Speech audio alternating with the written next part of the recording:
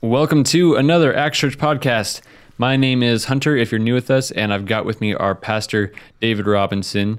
We are just about coming up on our 1 year of podcasting. We started this near Christmas last year, and here we are we're not on the eve of Christmas, but we're on the eve of the eve of the eve of the eve of Christmas. So, 2018. Yes, 2018. So, hello, future. Since I'm pretty sure none of you were listening to this before we recorded it. Hello, future, and I hope it's good. Well, yeah, I hope it's worthwhile as well. Yeah, we've been doing this. I think the first one we ever did was on anxiety with you, me, Kristen, and Glenn, I believe. And I think I was not there actually. Oh, you weren't there for that? I think I hit record and I walked out. It was just me and. Oh, okay. You were. I was there. Yeah, you pushed record. And this is number 32 or something. So I think 30. Yeah, 30. Done a little less than one a week for the last year, and couple breaks hopefully for the summer. these are valuable to those who are listening to them, and it's just an opportunity for us to draw out some different things that maybe we wouldn't get a chance to really dig into in a sermon or in another teaching, and just kind of also it's been a way to get to know different people who we've had on the podcast, things like that. So what we wanted to do this week is connect with the sermon from a couple weeks ago when we were in 1 Thessalonians, and we were in the second chapter, the second part of the 7th verse through the end of the chapter, through verse 20. And we were talking about Paul and him sort of explaining that he and Silas and Timothy and so on, that when they had been with the Thessalonians, that they were authentic, that they were real, that their love was real, that there was no faking, there was no looking for a reward from the people that was physical, that was, they weren't looking to get rich or powerful or to assert authority or to do any things, but they really loved the people. They used a couple of analogies. One was a mother nursing her children, cherishing them in that way. One was a father sort of encouraging and exhorting his comforting his children. And so we have these kind of parental analogies of, like the way you would love your children. Mm-hmm. That's how I love you. In other words, we're not usually looking to get anything back from our children. I'm guessing that you're 24. I'm guessing that you've probably given much less to your parents financially and so on than they've given to you. Yeah, you might be right there. Yeah, I'm just guessing that normally speaking, parents aren't looking to their children for those kinds of gifts. They didn't have children so they'd have somebody to order around. They didn't have children so they could get money from them. They didn't have children for any of those reasons. They had children because they wanted to love them. Mm-hmm. And so that would be the good father, the good mother would be with their children the way that a parent would be with their children, which is to say they want to love them. They want the experience of being with them. And of course, the joy comes in raising a child well and having them show wisdom and having them be a hard worker and having them, serve the Lord and those things. And your joy is in getting to see that and in essentially presenting in the resurrection, presenting your children to the Lord and saying, hey, these are my children. I did what you called me to do. Not that I didn't make any mistakes, but here they are. I've poured into them, and they are my reward, essentially. And we're not just talking, obviously, about physical children, but those who you've discipled, those who you've poured into, who have grown as a result of that. Whether you've laid a foundation, whether you've, as Paul talks about in 1 Corinthians, whether you were the one who planted, whether you were the one who watered, God's the one who gives the increase, but you do that work and you receive a reward from it. So we wanted to talk about that and just what it means to be authentic as a believer. I think it's an area that a lot of us struggle with. But before we get to that, let's pray as we get into this. Father, I just pray that you'd be with us during this podcast. I pray that you would help those who are listening to connect to whatever it is your Holy Spirit wants to draw in them and grow in them through this, Lord. And we just pray that we would be authentic followers, Lord, that we would have nothing, no fakeness, no hypocrisy in our lives. In your name, amen. Amen. So I'm going to put you on the spot a little bit here and say, I during the sermon a couple of weeks ago, and you can listen to this, it's on the same channel that this will be on.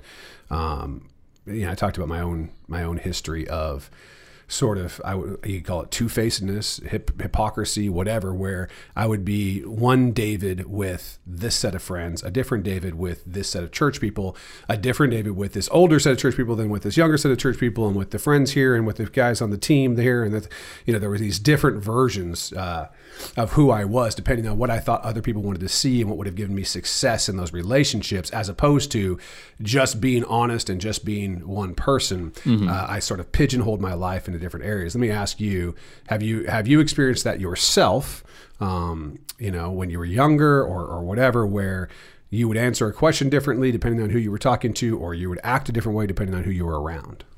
Yeah, I think I definitely did that. Maybe not as clearly this group and this group, but there were definitely people in my life who I treated with respect, and other people who were just as deserving of respect, who I did not treat with respect. I remember, this teacher probably thought I was just an amazing student, and this other teacher probably wanted to wring my neck because I treated them so differently, even though they both were worthy of my respect. Maybe it was because of the group of friends I was with. It was more advantageous for me to get on the bad side of the teacher to get on the good side of the friends, or whatever it was. So yeah, definitely things like that growing up happened. And I think there's a little bit of a line between just knowing your audience well and being authentic, being yourself. Because I think sometimes we do have to change. I do speak to people of an older generation differently than I talk to people of my own generation, because I know that they're coming from a different background, and I don't want to speak in a way that is confusing or not clear, depending on my audience. So it's a little bit of a thing that I still kind of have to watch. That, am I doing this for my own benefit, or is this me learning to communicate well with this other audience? But yeah, that definitely happened. Let's flesh that out a little bit. Okay. There's obviously, and we may be getting to this a little out of order in terms of where it might fall in the conversation, but I want to go ahead and hit it now since you mentioned it. Okay. There's obviously a difference between showing somebody respect and that respect requiring you to act differently than you would act. So if you're out, for instance, I don't want to be too crude, but if you're with the guys watching a football game and somebody has to pass gas, probably okay. Most likely going to get a laugh. Right. If you're with your grandma, your mom, and your wife at a women's tea and you have to pass gas, you're probably going to hold it. Right, I mean, right. And I don't want to make it too crude, but it makes the point, right? There's Right. you're acting differently. You didn't have any problem passing gas with the guys, but when you're with these people, well, of course, because with the guys, you knew it wasn't going to be offensive. And with these people, you knew it was going to be offensive. So your care is actually for the other person. So you're actually not still for yourself. consistent. You're consistently caring for the people around you. It's just a different way of caring for those You people. understand that the culture of the group is different, and therefore what respect looks like for one group of people may be different than what respect looks like for a different. If you go to a job interview, you might put on a suit or a nice dress or whatever. I think you wore a dress when you interviewed here. No, I'm kidding. He did not. But you might dress up nicer for a job interview than you would to go grab something at the store. And that just makes sense for the scenario. It's not about being a different person. You're one person. You're a person who would prefer to be dressed down, but knows that certain things require you to dress up. Okay, fine. I don't think that's the kind of thing that we're talking about. That's not like being dishonest. That's not hypocritical. Being sensitive. That's being sensitive. Now, can you take that too far and try to use that, blur the line between that and hypocrisy? Sure, you can. The real question is your heart one? I think if we want to just drill down into it, is your heart one that has no problem sinning in a particular way, but would hide that from a group of people so that they would think, oh, he's not interested in sinning in this way, but truly you are. And when you get the opportunity in a certain group of people, you will. So let's just say, you were a person who wanted to party and get drunk. But at church or around certain people, around your family, for all they know, you never drank anything, and you were a teetotaler as far as alcohol went, and so on. And you always kept that up. But as soon as you were with your buddies, in private or whatever, you're getting hammered and, acting the fool and being a drunkard. Right. Okay. That's hypocrisy, because the truth is you're that second thing. You're the person who's willing to party and get drunk and whatever. And you're hiding that fact about who you are in front of some people because you find it to be disadvantageous to you to have them think that way about you, when the truth is that's really who you are. I would say that's more of the pigeonholing that I would be worried about, as opposed to being respectful of other people. So keeping that in mind, now let's walk through that in your own life. Was it around mom and dad? The worst thing I ever said was, bottom, but around my buddies, I cussed up a storm and whatever, because they didn't know and whatever. So really, I was a guy who cussed all the time, but in front of mom and dad, they never knew that. I mean, that kind of thing. Did you experience that? Not necessarily in that way. I do think probably around my school friends, I was willing to go to a more crude sense of humor of place, but I do think that I was fairly consistent on where I drew the line. It just I might have flirted with the line more if I was with friends, So yeah, but I could see how quickly a joke would become less funny if my parents were walking to the room, That definitely probably would have happened. They just didn't come to my school very often, so that never happened. Well, yeah. I think sometimes it's like you're watching a certain movie and somebody be like, well, would you watch this if your mom was with you? And then there's two ways to go with that. One is I wouldn't watch it when my mom was with me because she doesn't like this kind of violence or whatever, and so it would be disrespectful to her. Right. But I wouldn't care if she knew that I watched it. Right. And the opposite being, I wouldn't watch with my mom watching it with my mom with me, and I wouldn't want her to know that I watch it. Right. There's a huge difference there between being like, I'm okay. I'm up front with the fact that I do this thing. I actually don't think it's wrong and so on. And I'm trying to hide this thing because of how somebody might view me. For instance, like back to like my situation of how I talk to people, my generation and a different generation.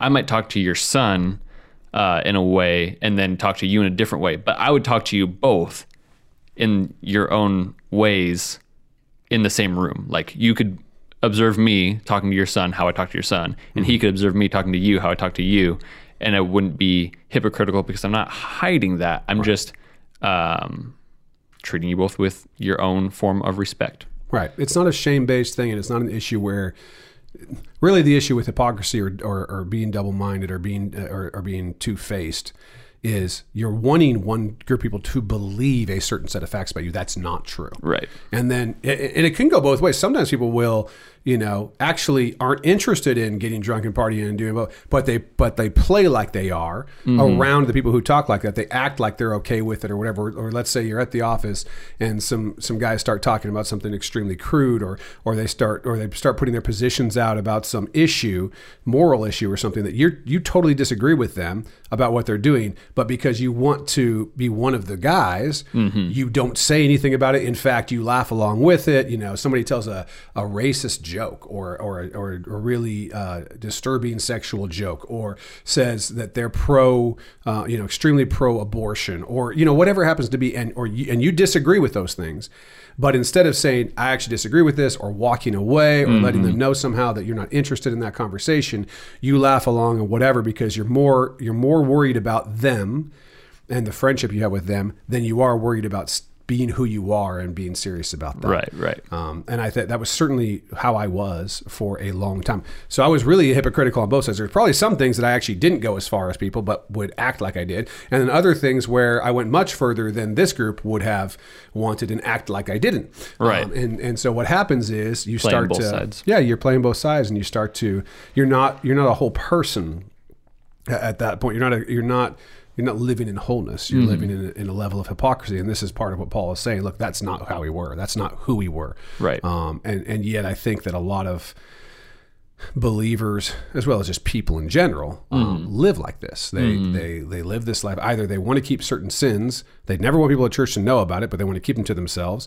or they don't want their spouse to know about it. And so there's all the little white lies about, oh, what'd you do with the guys? Oh, just this, but really you were doing something that you knew your wife would be upset about, or that your husband would be. Is that a white lie? How much? Well, it's a lie, right? In your mind, it might be a white lie.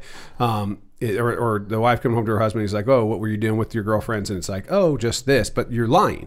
Or, you're talking to that old boyfriend on Facebook, and your husband's like, what are you doing? Oh, nothing. You know what I mean? Like, he'd be really upset about it. And maybe it's not that bad. I'm just chatting. You understand what I'm saying? These things that you'd be ashamed of, or that you don't want them to know, you keep hidden, so that you're really two different people, or 3 different people, or 10 different people, or whatever it is, which I think is then hard to keep track of who you really are. And the relationships that you're in with people become a lie. And so, that's what Paul is trying to really make the point. That's not us. That's not who we are. That's not what we are. In other words, I'm an open book. Right. I remember talking to a guy, actually another pastor, not terribly long ago, who just kind of was just being honest with me and sort of sharing, I don't want to be an open book. I would not want people to know all that's going on in my life. I would not want the people in my church to know all that's going on in my life. And I get it. And it wasn't all about sin stuff necessarily. Some was just privacy and so on, which, obviously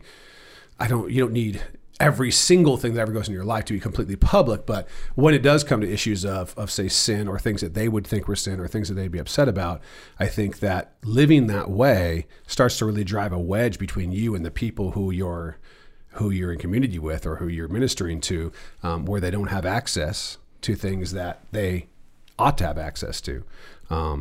And so, what's your experience with that, as far as the leaders in church that you grew up with, the other believers that you were around, the other friends of yours that you saw at youth group acting one way, and then at school they're acting a different way, and you knew about that? Talk to me about that. Yeah, I think one big concern that comes up is people are concerned that they don't actually know you. I could see, especially in a time before social media, I could see the Thessalonians going, okay, so this is how Paul was with us. Is he a completely different person outside, and we're getting played, or something like that? And I think that is, especially speaking of Christians and Christian leaders, there's a certain amount of trust that people need to have, that they know the real you. And I saw, a lot of kids in my youth group who definitely had one way of living at youth group and a different way of living at school. And it was almost like, if I saw both sides of it and they had friends at youth group, I almost felt bad for those friends, because I knew that they weren't getting the real whoever it was. They were getting a modified version of them. And a lot of times maybe that same person would go and they'd be making fun of those friends from youth group outside or at school, because they weren't giving their true face to their friends in youth group, so that they could go do whatever they wanted to do with their other friends. And I've seen similar things with certain church leaders, where it's like, man, I think if the people that you're ministering to knew how you were around other ministers, they would be uncomfortable. Like, I don't think that they would feel as comfortable relying on you, or coming to you with concerns, because knowing your true face. You're not talking about me specifically. I'm just kidding. Yeah, I think that's true. I think that when ministers of the gospel and leaders and so on are found to be two-faced, are found to have more than one version of them, it destroys churches. It shipwrecks people's faith. It causes all kinds of problems. They've got the secret them and then the real them. And a lot of times there's some other sin issue that is being hidden by this hypocrisy. Like maybe they're just, complete gossip or whatever it is.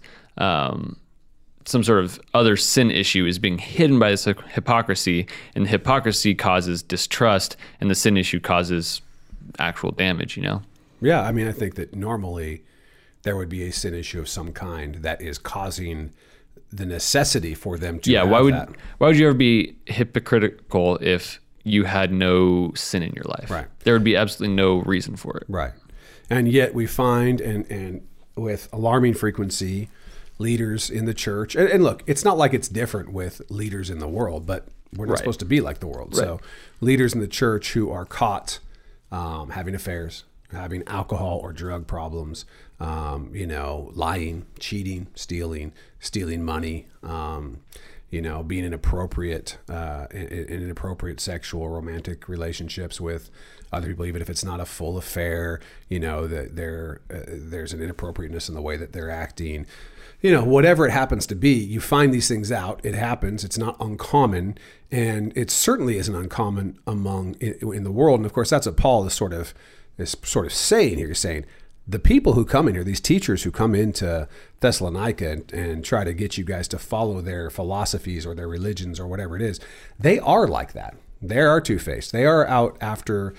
They want your relationship without paying the true price of relationship, which is honesty and authenticity. Mm-hmm. If you want real relationship, you have to be honest and authentic with the person. If you're anything but that, then what you have is a mirage. It's not a real relationship. And he's saying we're not like that, but those people are, right? And then we have people now where we have to say the same thing about other pastors, other ministers, other worship leaders, other, whatever, where, these people, they're out there, and you find out that they're doing these things and you have to say, that's not me, mm-hmm. That's not me. And the only way, to prove it is to be authentic and to be open with people and to show them with your life that you really are pouring yourself out for them. And that's another damage that hypocrisy does, is that not only does it discredit you, it discredits other people who are working for the same thing that you are, even if they have no affiliation with you.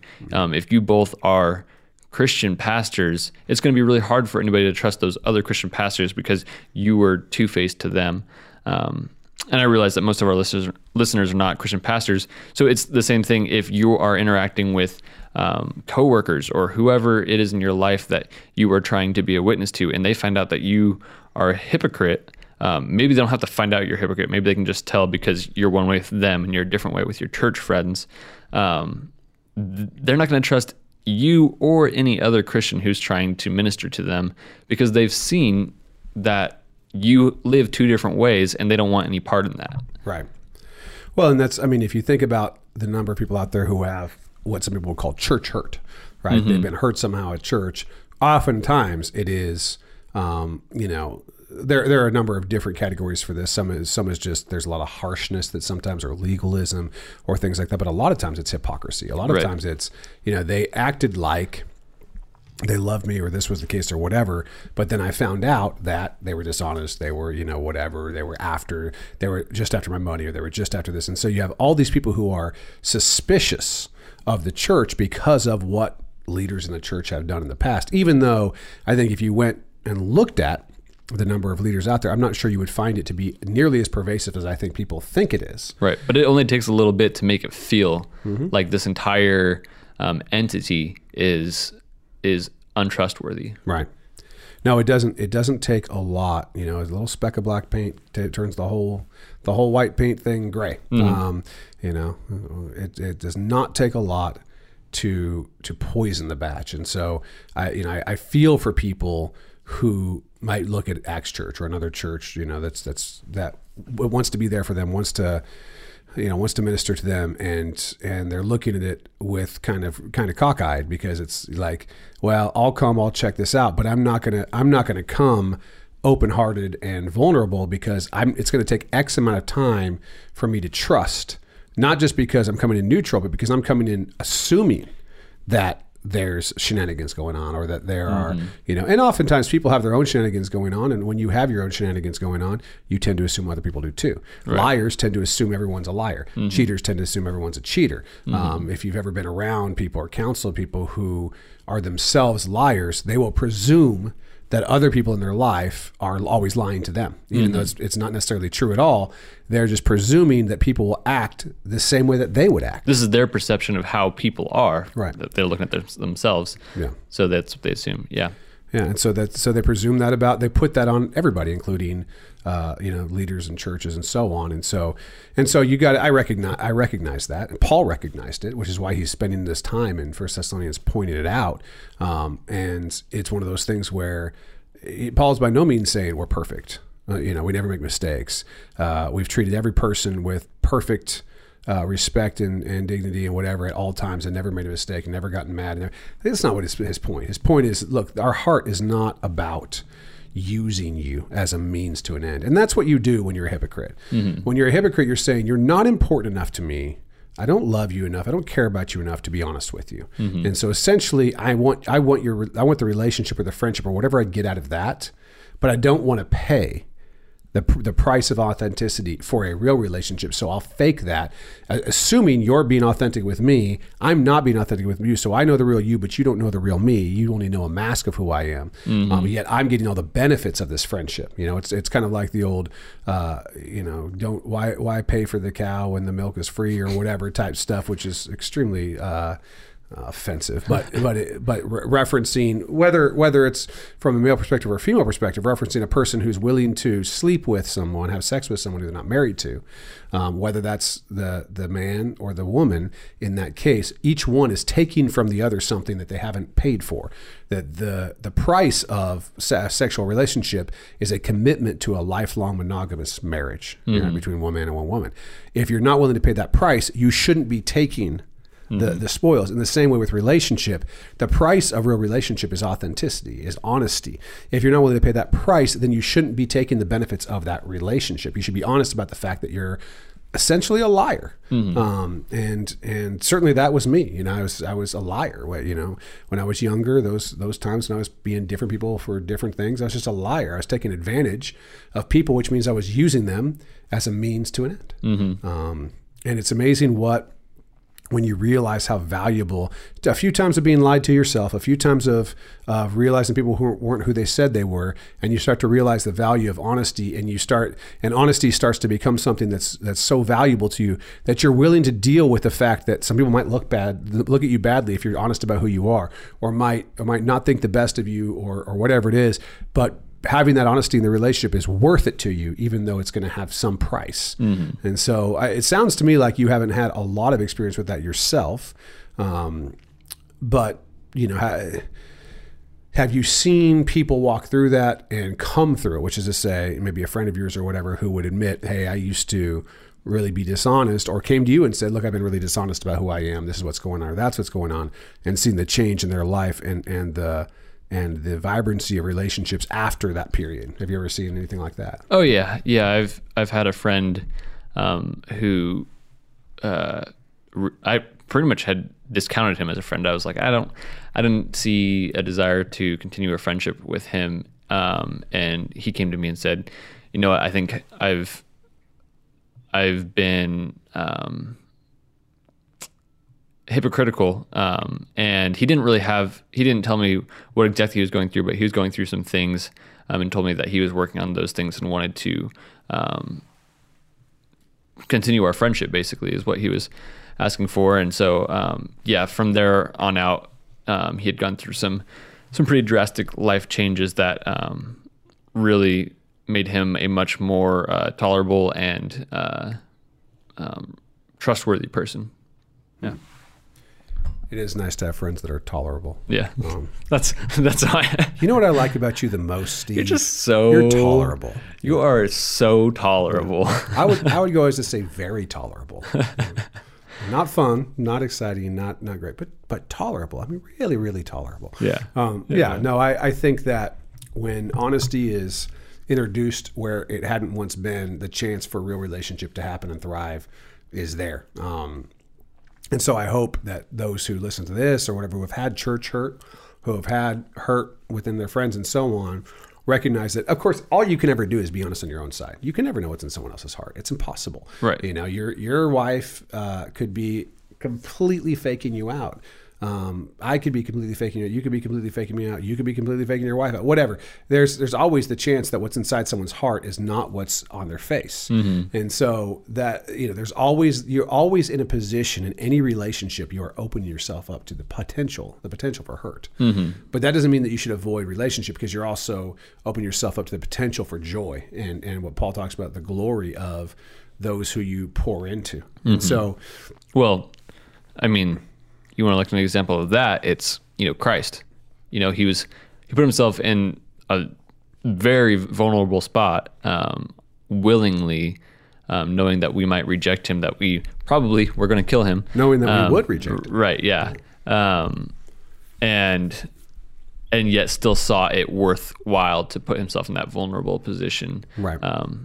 So, I mean, if you need an example. And it's shown to this day to have been worthwhile. Now, over the last 2,000 years, there are, 1 billion people who have chosen to follow him and have found life in him and salvation and grace and peace. And so, for him, it was for the joy, what was set before him, he endured the cross, right? And so in the same way, we disciple people as leaders in the church and just as brothers and sisters in Christ. We spend time discipling people and pouring into them. And when we do that in authenticity, we are building in them. They become our joy. They become the thing that's worth the pain, because there is pain. Anytime you're building a relationship, anytime you're pouring into somebody, just like with kids, getting up every 2 hours for however, depending on your kid, some kids don't get a full night's sleep for years. In a couple of years. So you literally have not slept a full night in a couple of years, but that pain is worth the joy that's set before you, which is this child who's going to become, someday a woman or a man that, you're going to get to pour into and enjoy the relationship with, and so on. For Christ, it was worth the joy of bringing us to salvation, relationship with him. For us in ministry, the pain of like anything, there are good sides and bad sides, or there are good sides and toilsome sides, let's just say. Right. The toil is worth it when you see the benefit that the person who you've poured into and who you've discipled has grown in the Lord. And so the opposite sometimes happens too. You pour into somebody. Sometimes people you pour into what seems like the most, you actually don't ever get to see the fruit of. It may come, but you don't get to see it.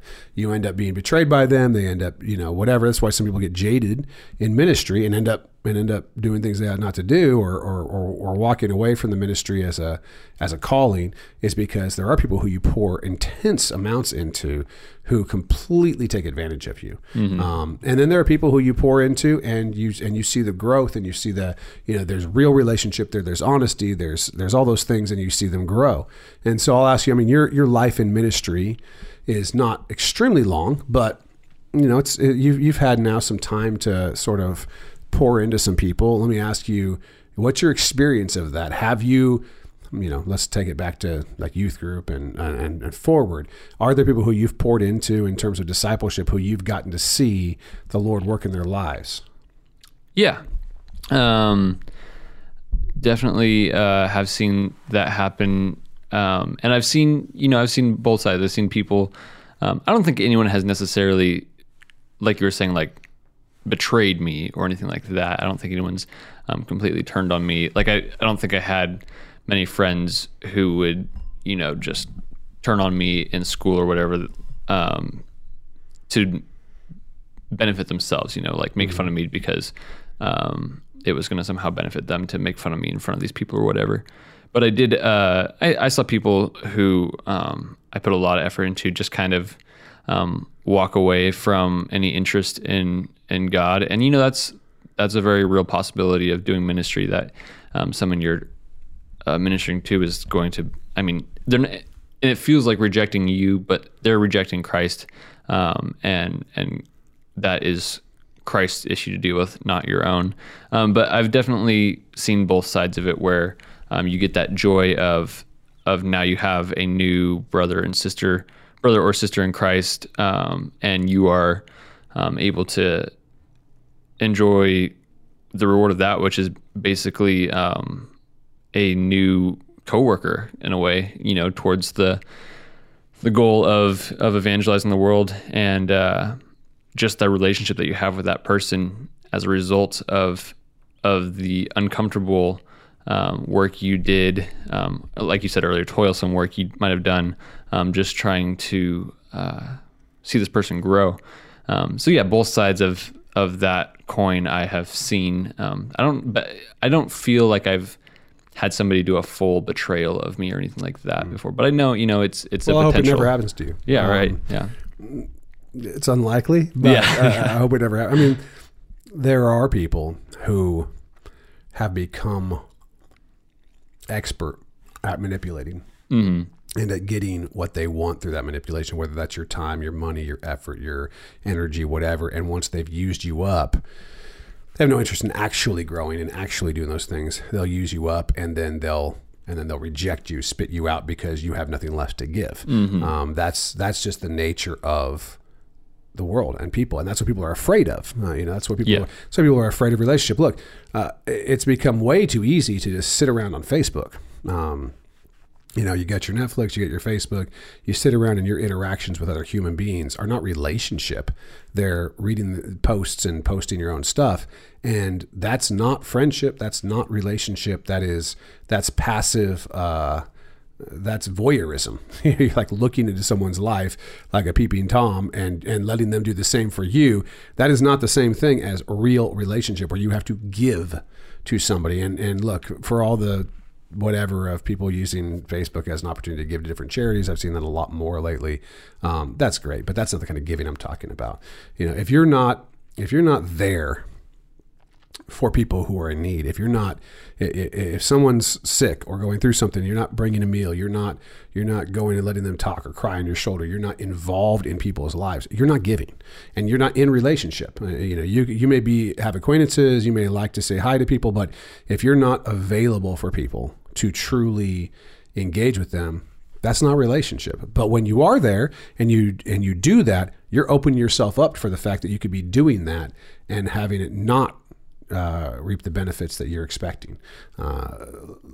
Providentially for us, God looks on our heart and sees when we do the right thing, whether or not that person ultimately betrays us or whatever. And it could be that you pour into somebody, they betray you, leave the faith and whatever, and come back later remembering all that you've done for them. I mean, this is kind of how many teachers, elementary school, junior high, high school, kindergarten, whatever, have gone through and had students in their classes who just, they from what they could see, they didn't learn a thing. They didn't care. They were difficult. They were abusive. They were oppressive. They were, loud. They were, all these things. Just bad student.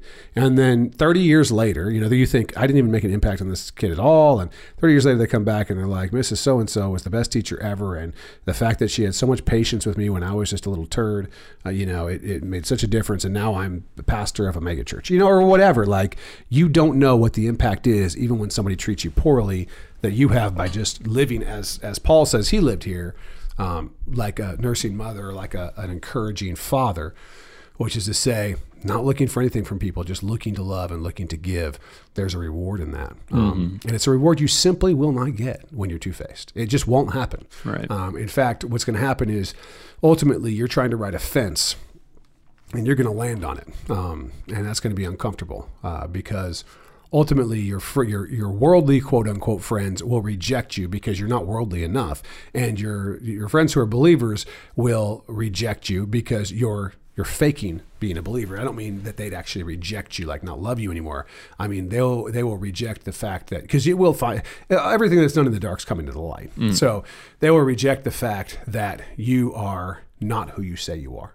And will hold you accountable to either become who you say you are or to be gone, from their lives, because nobody wants to be around a faker. Nobody respects that. All you do is hurt yourself and hurt others, because people recognize that you're using them. I don't know if that's happened to you before with other people, where at the end of the day, you realize you were just talking about this friend who you didn't really want to be friends with anymore. At some level, there's a couple reasons why you might not want to be friends with somebody. They've turned into someone who is interested in doing things that no longer converge with your interests. You guys used to go play disc golf all the time, and then the person doesn't want to play disc golf anymore. They want to go play real golf. And so, hey, there's nothing for us to do together anymore. Okay, that can happen. Or they start getting into things that you think are unhealthy or bad for you or whatever. Or you start realizing that they're fake, that they're using you. That third one is the one that I'd ask you about. I mean, have you had friends where you realized what I'm getting from this person is manipulative and fake, and for my own health and so on, I have to actually back away from this relationship? Has that happened with you? Yeah. I don't know how much it was manipulative or if it was just, well, I guess in a way a little manipulative, but just I could tell it was damaging to me, and it was unhealthy for him and for me. And so I said, you know what, I think, I don't like hate you. I don't like never want to talk to you again, but I'm just not going to pursue a friendship that I think is going to end up harming me in the long run, Yeah. Yeah. I mean, I think that at the end of the day, that's the way we feel in those situations. So I guess what Paul is trying to really bring out here, and what I think is important for us, is there's great reward and there's great joy and glory in true, honest, open, authentic relationship. And there is the absolute opposite with when you don't do that. When you're fake, at the end of your life, if you have to sit there and be like, nobody really knew me because I played like this to my wife and this to my brother and this to the guys at work and this to the ladies at the thing and this to the people in the church and nobody really knew who I was because with everybody I was dishonest. Mm-hmm. And so I'm sitting here in this position of sort of waiting for the other shoe to drop when everybody figures out who I really am. And no one is going to really like me for who I am because nobody really knows me, and the me that I've put out that they like isn't the real me. That's got to be an incredibly, as time goes on, that's got to be an incredibly uncomfortable position to be in. And of course, the good news and the hope in all this is that you don't have to continue to live like that. You can choose to be honest about who you are today. I'm not talking about, earlier we talked about the difference between being respectful. I don't think that you should be disrespectful, but you can be honest about who you are. Deal with the fact that, yes, some people are going to be mad at you that you've been a liar and you've been two-faced and you've been a hypocrite. And you may even lose some relationships, but they weren't real relationships in the first place because you ruined that opportunity. Mm-hmm. But others are going to have grace and appreciate that level of honesty and be refreshed by it. And you'll get to step into a real relationship where you're not worried. I don't know how I would sleep at night if I was still the way I was when I was a young man. Right. I mean, I just don't think I could sleep at night. I'd be so worried all the time that people were going to figure out who I really was. And I'd be so sad about the fact that my relationships were based on such nonsense. And God doesn't want that for anybody. Part of turning to the Lord is turning away from that and trusting God enough that you can live honestly and openly. And so, my experience is, I think I've probably seen, being one myself, and I think plenty of people, where that, it was certainly the case. You're one way at church.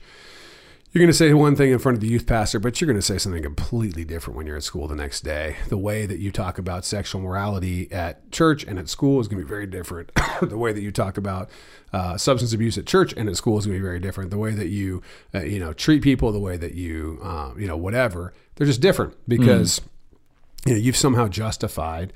How many, let's take, a very serious issue.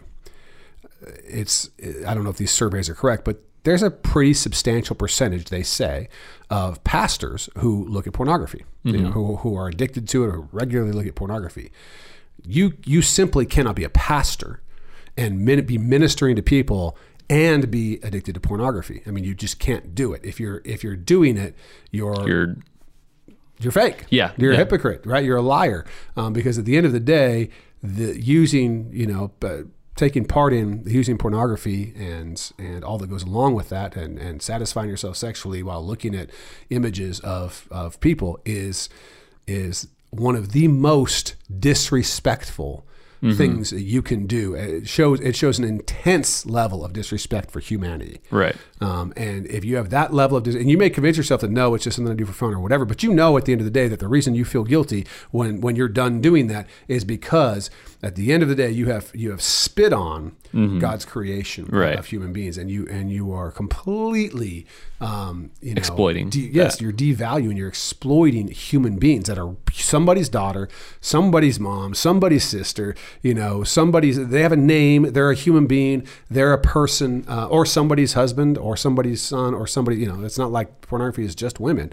This is a human being who not only is valuable in and of themselves, but that you are the other people around you in your life. You would never disrespect this way, yet you're willing to do that to some person on the screen. If that's going on, you are showing that your view of the value of human beings is very broken. And if that's your view of the value of human beings, and you're on Sunday preaching a sermon, to the same, different people, not the people who happen to be in those pictures, but they're somewhere. You cannot do both things. Now I'm not saying God can't use anybody anytime for any reason he wants. I'm not saying that if you got saved, under the teaching of a pastor who was, cheating on his wife or addicted to pornography or whatever, that it's not worthwhile. Of course, that's between you and God. But that person is not building rewards. That person is not moving forward with the Lord.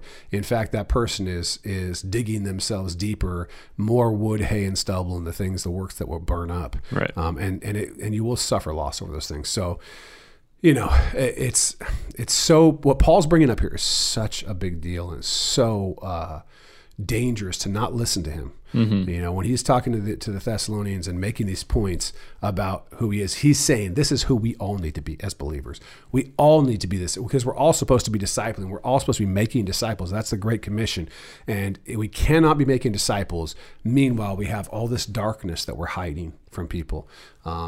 Repent of the darkness, be done with it, be honest about where you fail, and be authentic. And you can expect reward, and you can expect joy, and you can expect glory, and you can expect real relationship. But if you have the other thing going on, whatever that is, whatever's hidden back there, be it in word, thought, or deed, that's keeping it, separating you from the Lord, and that you're hypocritical about hiding, you can expect the opposite. You can expect to have wood, hay, and stubble that's all going to burn. And so, that's the other part of this, is kind of that rewards talk. I don't know how much you were taught on that growing up, but Paul seems to be making a very clear reference to that in this section where he's talking about these people, essentially looking at like the things that are going to last and aren't going to burn up are these relationships, are these discipleship relationships with people. And we should want to have as much as possible when we get to see the Lord, and be able to say, here are all these people that I poured into. Here are all these people that I discipled. Here are all these people that I loved, without hypocrisy, without hiding anything. Here I was loving these people, and that those are the things that can be the gold, silver, and precious stones. What's your thought on that? Yeah, no, it's definitely not something that I was taught on a lot growing up. My church and a lot of churches that I went to were, I think, I don't know if they saw that as controversial, but anyway, they didn't teach a lot on, a sense of reward in heaven for how we spent our time on earth. But yeah, it's definitely an interesting thing to think about how we are going to be held accountable. I think, coming from the churches that I came from, I just think about, salvation, like either in or out. But then for us believers, we shouldn't be concerned about salvation. We are assured of that. But we are striving to be the best servants that we can be in Christ, to show him our love for him. And then that he will return that with his love, and does while that's not even a future thing, that's a now thing too. Yeah. Yeah, there's some pretty serious talk about stewardship and reward that Jesus talked about, that Paul talks about. I think it's 1 Corinthians 3. I think we read it in that last sermon, the section on that. I don't have any doubt in my mind that, the Holy Spirit is powerful and will work through us, and that, yes, salvation is incredibly important, but it's not the end.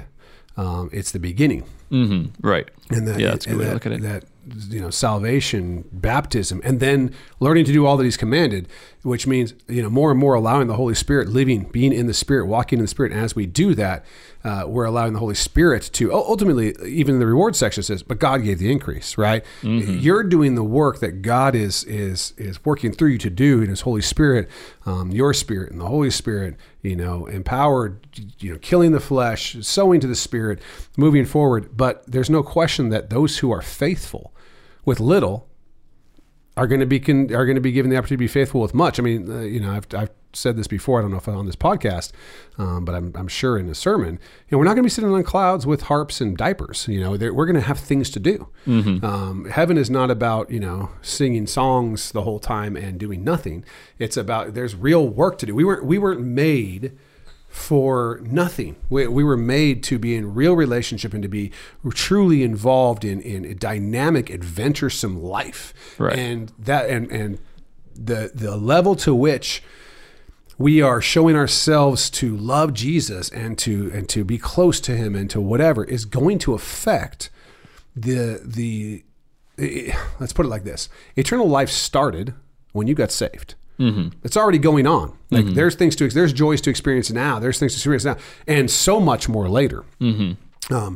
But those who are working hard, who are sustaining, who are being faithful to the end, who are running the race, who are beating their body into submission, who are doing those things, are already experiencing the joys of closeness with the Lord. Mm-hmm. It's kind of like somebody said, if you don't like worshiping. If you're like, I'm not into worshiping God, I'm not into, whatever, you're not going to like heaven. If in fact worship is this time where we're trying to connect to praising the Lord and being close to him, whatever, if you don't like that, if you're against that, if that's not whatever, why would you even want to be in heaven? Because not because we're going to be singing worship songs all the time, but because in every part of us, we're going to be worshiping, and everything that we do, every right. fiber of our being is going to be about worshiping and being close to God and being in a real relationship.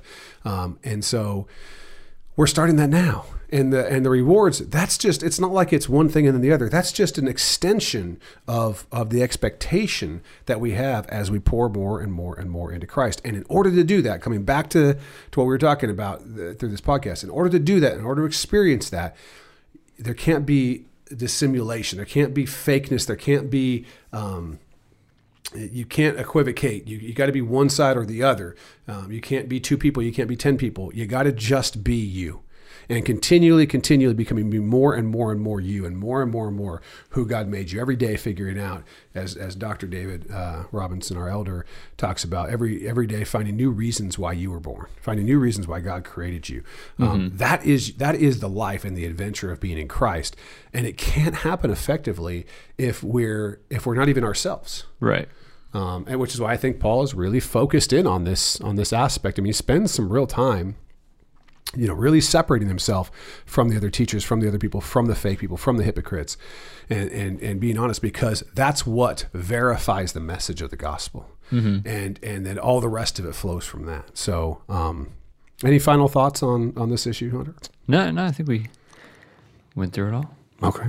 I'm sure we could say a lot more, but we'll let the folks go on to the next episode there. And so we appreciate y'all listening, and hopefully we may be taking a break for a couple of weeks for Christmas. I don't know. We may get back and get one out there next week. We'll see. But until then, we love you, and we hope that you're growing in the Lord. Let's pray. Father, I just thank you for being good to us. I thank you that we have the opportunity to be honest, because regardless if everyone rejects us, regardless if everyone sees what the wickedness in our heart and rejects us, you see it and give us grace and separate it as far as east is from west, and clean it and take it away and make our heart as white as snow. And Lord, we ask that you would create in us a clean and a new heart. You'd renew a right spirit within us, Lord, that you would not cast us away from your presence, but that we would be so close to you, Lord, as David prays in Psalm 51. Lord, we've all done things that we're ashamed of. Don't let those things keep us from honest and full relationship with others, Lord. I pray that you'd be with us and help us to drop those things aside and help us to be willing to just be honest and be who we are, so that we can experience the fullness of you in the fullness of us and what you've created us to be. And you love us so much, Lord. And no matter what we do, Lord, we're just unprofitable servants. We're not, none of us are going to become superstars, because you are the only superstar. But we want to be your friends, and we want to be your children. We want to love you, and we want to be close to you, and we want to have that experience, that relationship that you have with us. We want to have it with others. We want to be Christ to the church and to those who are coming, and to those in the world who are being drawn to you. We want you to work through us to show your love to others. And so we pray that you do that, and that we would give you the opportunity, or we would give you a clean slate to work with that was not full of lies and not full of two-facedness and not full of hypocrisy, but vulnerable, authentic, and willing to love others well. We love you, Lord. We pray for those who are in need. We pray for those who are sick, who are dealing with disease, who are dealing with death. We pray that you would be with all of those today who need that, Lord. And we just pray that they would be extra close to you. In your name, amen.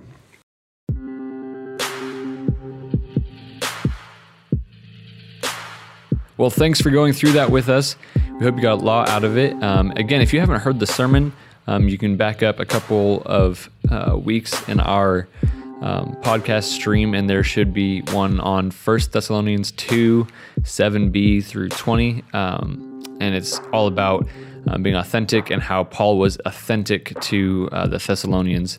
It's really important. I hope that you are able to look at your own life and see how you can be more authentic and less hypocritical, so that you can live life to the fullest, so that you can be fully engaged in loving people and ministering to them, because that's not just something that the paid pastors in a church are supposed to do. That's something that any Christian who has given their life to Christ is called to do, is called to love others, to be vulnerable, and to love others in a way that they will be pointed to Christ.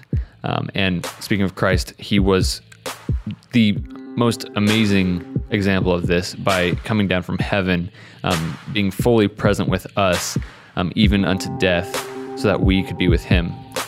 So that's a pretty powerful example and inspiration for us to follow, along with Paul and all the other apostles that you can look at in Scripture. Thanks for listening, and we will talk to you again later.